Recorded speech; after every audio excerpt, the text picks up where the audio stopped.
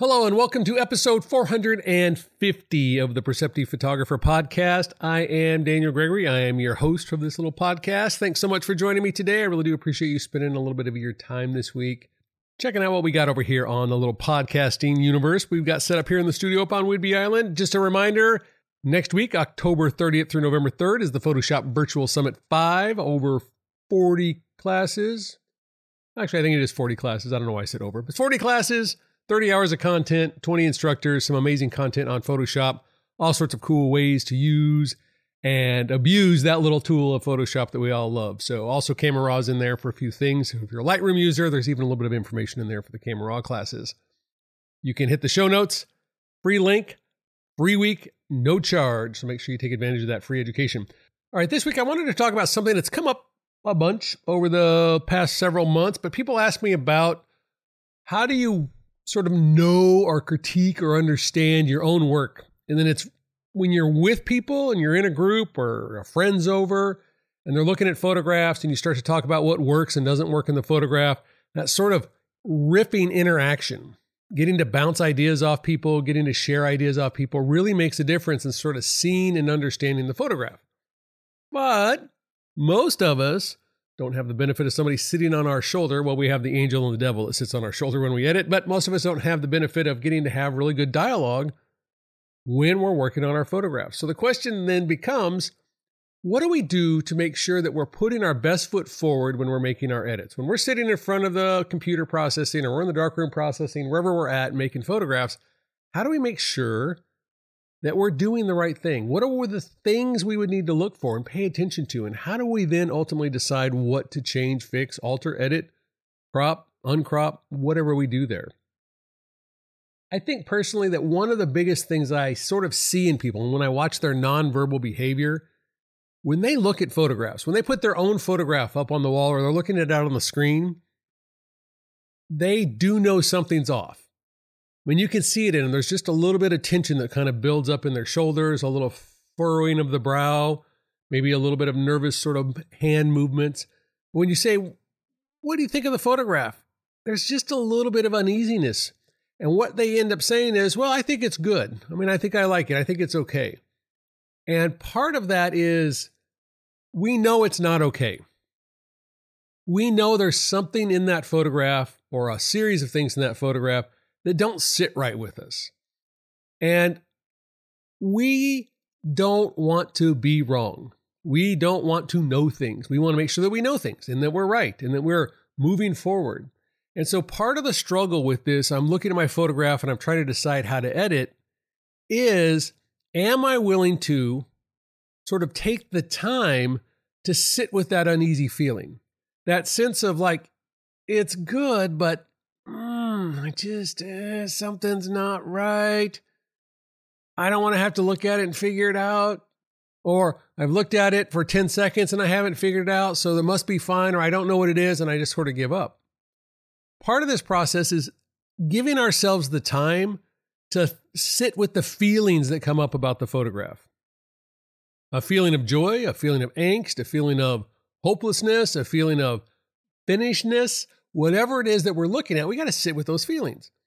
And it sometimes takes time for us to get awareness of that anxiety. We don't want to have the anxiety that the image isn't right. So we think, it's good enough, and then we can move on, and that feeling sort of dissipates. So part of this process is learning to sit with those feelings. Once we recognize that, there is something off that I'm not really liking about this photograph, we can then fall into a lot of traps of trying to figure out what it is. And so today we're going to talk outside the little bit of, we've got to sit with that sort of queasy feeling in our stomach. I wouldn't say it's nauseousness always, but that little bit of queasiness that we feel something's off, that once we identify that, part of that process is then going through sort of a checklist, so to speak, a workflow of ways of thinking about approaching that image.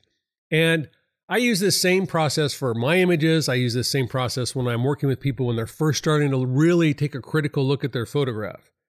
And there's a couple of basic things that we can start with. The first thing we can start with is there something in the photograph that is visually distracting? And not, I'm going to live with it, but what distracts us in the photograph? when we look at a photograph. It may not be there may not be anything distracting, but we may look at it and think, wow, that's a really weird color of green in that grass. God, that sky, those clouds, yeah, they're really crunchy, and clouds are kind of puffy. I'm not sure I like how crunchy the clouds are. Or that blue is really saturated. Or, wow, I didn't see, as I always oftentimes joke, the big giant white Starbucks cup in the middle of that photograph. And now that I'm looking at it, recognizing that something's not sitting well with me, that what I'm seeing is the big giant white Starbucks cup. Once we start to sort of look at, is there something that is sort of bothering us? A crooked horizon line. We don't like how the diagonal lines converge. The crop feels off to us. It's like off-centered, and we want the image centered, so we need to recrop. Whatever it is, we've got to sort of identify what is the thing that bugs us. And I think one of the things that happens to a lot of people when they get to this is they're jumping ahead in the equation. They're jumping ahead in the process and the workflow. They're looking at that giant cup, or the sky is the wrong color of blue, and they're not sure what it needs to be. They're not sure how to fix it. They're not sure what tool to use. They're not sure what color it's supposed to be. Whatever sort of story they tell themselves, they get caught up in this place of, well, I'm not sure what to do with that, so I'm going to go ahead and ignore it. I don't know how to get rid of the cup. I'm going to leave the cup in. The sky's not the right color blue. I'm just going to live with it because I don't know how to change that color. Well, that's a different part of the workflow. Being able to identify the issue is the first and most critical part of this, because we can always go get help if we say even to Google, Lightroom, sky color, how to change it. We can start to see some of the tools that might be helpful with that. But if we don't know that the sky is the issue, the color of the sky is the issue, we don't know how to move forward in that aspect and in that way that allows us to take that next step in the editing process. So again, the step is to find the thing that bothers us, to accept the thing that bothers us. Then we would start to think about how to correct it. I think one of the other steps in this process is, again, to then look at the image. We've talked about distraction. We've talked about the things that bother us. But then to actually look at the photograph and decide what is the most important thing or things in the photograph. And then get out a piece of paper. You all know I'm a proponent of writing things down. Get out a piece of paper. Close your eyes. Spin around backwards in your chair. Whatever you got to do. Then come back to that image and write down, what does your eye see first? Where does your eye go second? Where does your eye go third? Where does it go fourth? What does it come back to? Does it go through a progression through the image? Does it only look at one thing in the image? Does it get stuck somewhere? We talk a lot of times about finishing corners.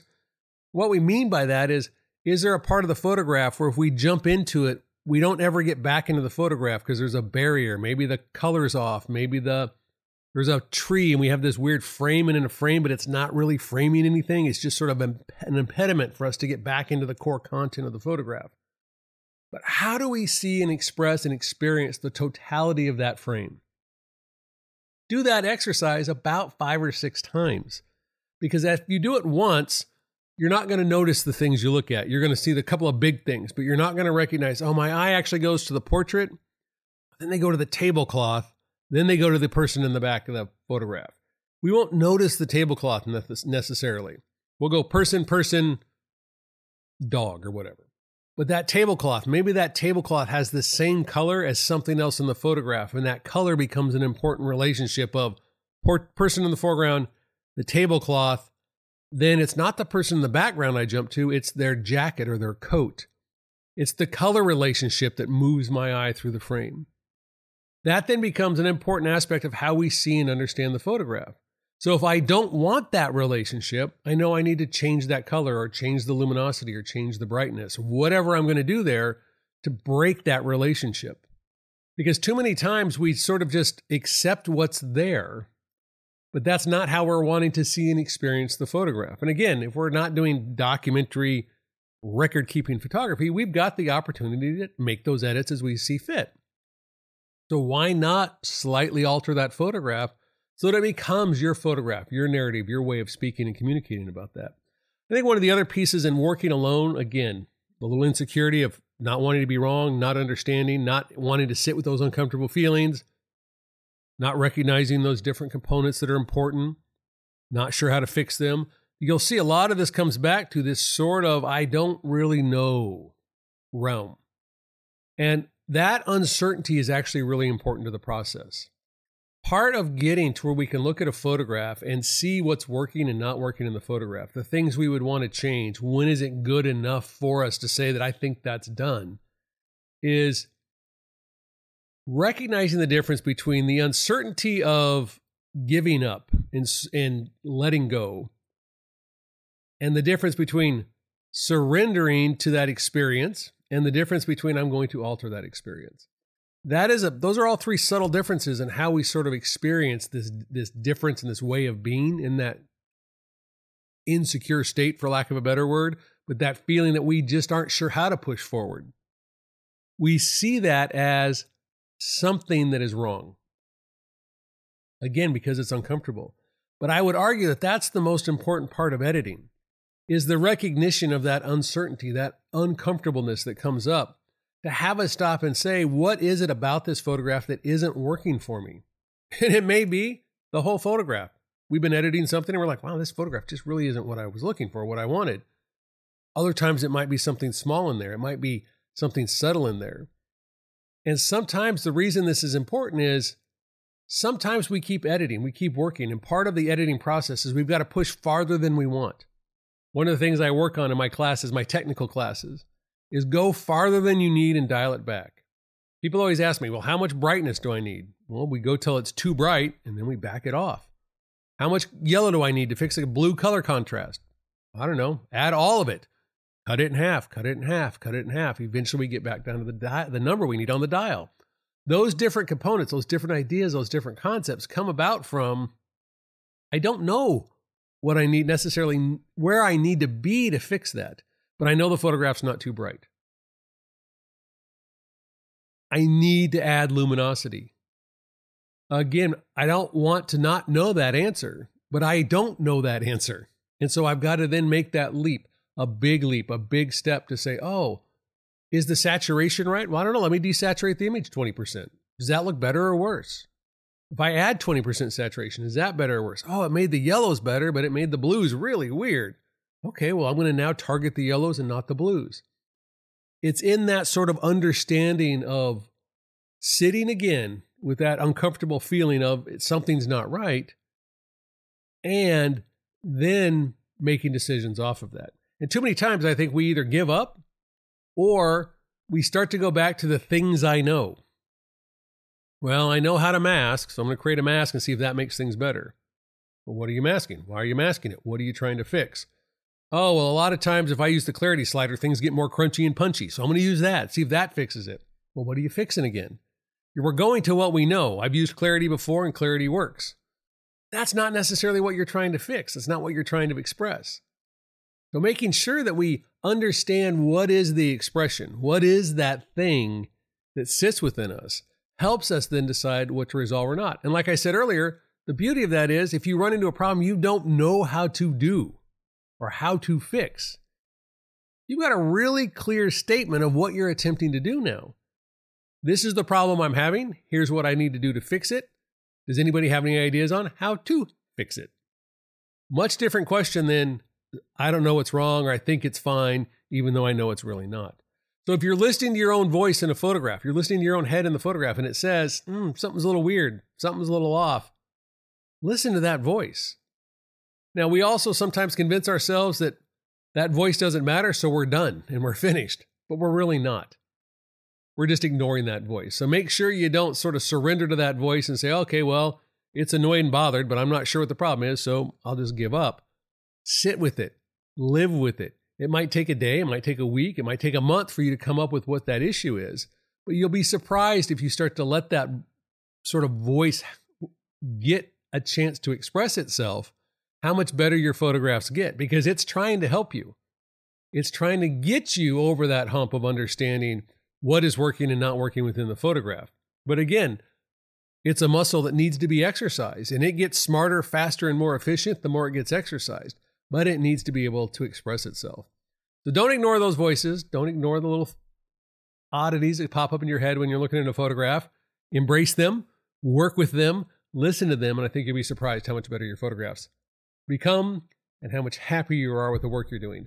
Thanks so much for joining me this week on the Perceptive Photographer Podcast. Again, this was episode 450. I'm Daniel Gregory, and I hope you have a wonderful week doing whatever wonderful, amazing, creative things you come up with.